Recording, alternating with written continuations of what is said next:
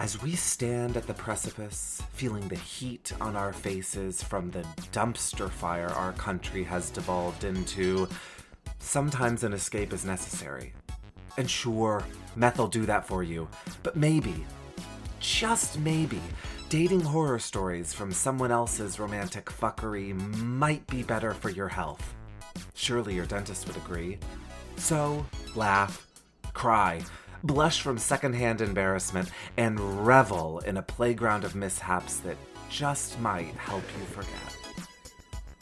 Welcome to the Cultural Experience, Season 1, The Alphabet Chronicles.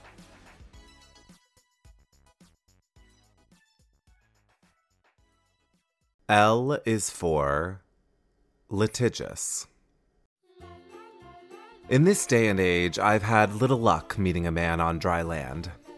Until now. It was one of those usual Saturday nights with the gays.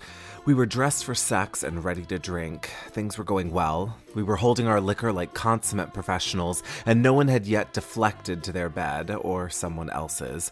But we were quickly approaching a turning point. I could feel it. Someone was going to get shit-faced or leave, and in that moment I realized the dark, brooding man sitting quietly at the end of the bar would be the one to tip the scales. It's not that he was gorgeous, he wasn't, but something about him. He had classic good looks. Good looks the trendy haircuts and youthful abs saturating the bar muted, which is probably why he sat by himself, not in a sad way. He looked like he was waiting. For what, I wasn't sure. He looked up and our eyes lingered. He motioned me over with a warm smile and, I took the bait. I shimmied myself across the bar, navigating through the sweaty masses, trying to make my way to him without spilling my drink. After a few close calls, the amoeba of men forcefully deposited me to him, throwing my face into his chest as he stood up to greet me. It was a modern-day fairy tale. A gay one, where the hero has a nice chest to cushion the impact of aggressive club gays fighting for space. Well, hello there. Hi. He looked even better up close. Why was he by himself?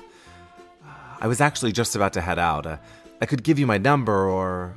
I live around here. Would you be interested in walking me home? I paused. No funny business, I promise. I mean, I was tired, and a goodnight kiss from a handsome man wouldn't be the worst way to end the night. All right, we can do that. I motioned to my friends, letting them know my evening would be charting a different course, and off we went. It was one of those perfect summer nights. The city was covered in a blanket of warmth, while a slight breeze kept everything from drowning in the thickness of summer in the city. We talked about life, love, sex. It was the perfect end to a date we'd yet to have. Well, this is me. I had a really nice time. Me too. I'm heading out of town on a work trip, but when I'm back, maybe we can get together? I'd like that. And then he put his hand on the small of my back and pulled me towards him. We kissed. It was forceful, passionate, but respectful. The exchange was foreign in every way to modern dating.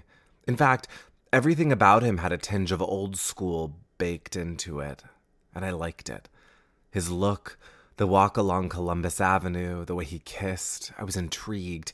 Maybe this old school New York thing was what I was looking for.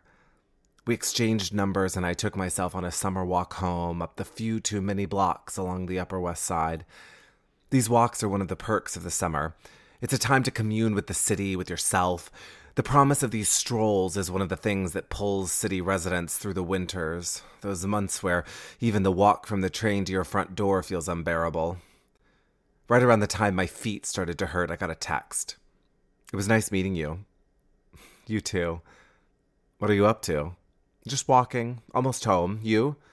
Laying in bed. And then he sent a picture. Suddenly, all things old school flew out the window. The picture he sent was not the cute, bleary-eyed face resting against some pillows I'd expected, but one of his naked body stretched out over the covers. In fact, his face wasn't even in it.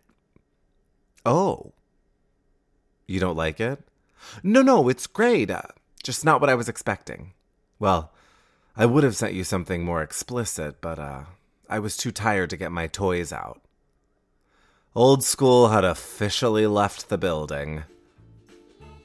Toys? Sure, I like a toy every now and again. At which point, another picture came through.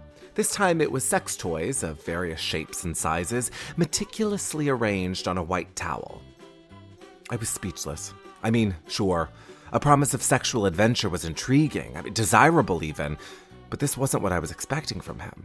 He was revealing a new layer. Upper West on the streets, Lower East in the sheets, which one could argue is what I've been searching for. Maybe this was it? I'd worked him to orgasm by the time I got home, and before he passed out, we scheduled a date for the next weekend.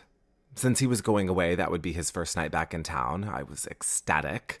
A professional, classic-looking man living in a beautiful building on the Upper West Side, and he had the freaky streak of an early 20-something. I was thinking I might have hit the jackpot. I spent the next week preparing, imagining possible scenarios for our future. I couldn't wait. In fact, I was so wrapped up in my excitement, I didn't bother to do any of my usual pre-date reconnaissance. I figured I knew all I needed to know from our sweet walk and lascivious texts. I didn't even think about it until one of my best friends called as I was halfway to our date. Hey, Queen. Hey, how's it going? Just walking to a date. How are you? Ooh, which one is this? He's the sexy one I walked home from the bar last week. The kinky one with the toys. Oh, that's right. I've been dying to see how this goes. Remind me again what we know about him. I mean, to be honest, very little. We talked about life here and there, but we always ended up back at sex. Interesting. But I mean, you've cyberstalked him at least. Actually, no. Cole, have you learned nothing? I've been busy. Silence. Ugh, fine. I'll do it now. I'll text you what I find out. I hung up the phone and rolled my eyes at the millennialness of it all. Whatever happened to the days of getting to know someone in person without the biased aid of the internet? I guess Ted Bundy happened. Nowadays, showing up without an arsenal of information felt irresponsible. So I Googled. I used what little information I'd gotten from our chats to drum up the most creative string of words I could muster. And then, in 0.7 seconds, the internet delivered a barrage of information I could never have been ready for. There were thousands of articles about him. None of them positive. I quickly clicked the images tab to see if maybe the interwebs had, confused my search for someone else. Nope. There it was. His face. It appeared in every square of the image search. That was him. Which meant all of the articles were about him. I went back to the All tab and started clicking around. I couldn't believe what I was reading. Was this possible? I'd heard about this case years ago, but I had no idea what came of it. It was an uproar at the time, making its way across the bridge to Manhattan news outlets. In fact, it looked like it had made its way across the country, spreading faster than that super strain of gonorrhea. My voracious consumption forced me to a halt. I found an unoccupied bit of wall and loitered until I could take in what I was reading. There, at the end of one of the articles, was the criminal's name and the phrase, "sentenced to 2 years in prison." I checked the date. It was published on my birthday 3 months prior. What does this mean? Was someone going to show up and cart him away mid-dinner? Was it more structured than that? Was this one of his last dinners as a free man? I'd never been out with a criminal. Well, not knowingly. Would he try to marry me so he could play out his kinky fantasies in prison? Was this his play at conjugal visits? Should I even go on this date? The article had stunned me to the point that I'd stopped paying attention to where I was. Afraid of the time, I looked up to get my bearings and caught eyes with someone sitting inside. It was him. My date. I'd been paying so little attention, I didn't realize I was already at the restaurant. What the hell was I going to do now? He smiled. I opened my mouth to take a breath and lifted my hand in an awkward wave. Fuck. Thank you for listening to The Cultural Experience, Season 1, The Alphabet Chronicles, the podcast that's 100% true, except when it's not. Essays are written by Cole Grissom, inspired by real events, but rest assured, if a character resembles you in any way, I promise you're wrong.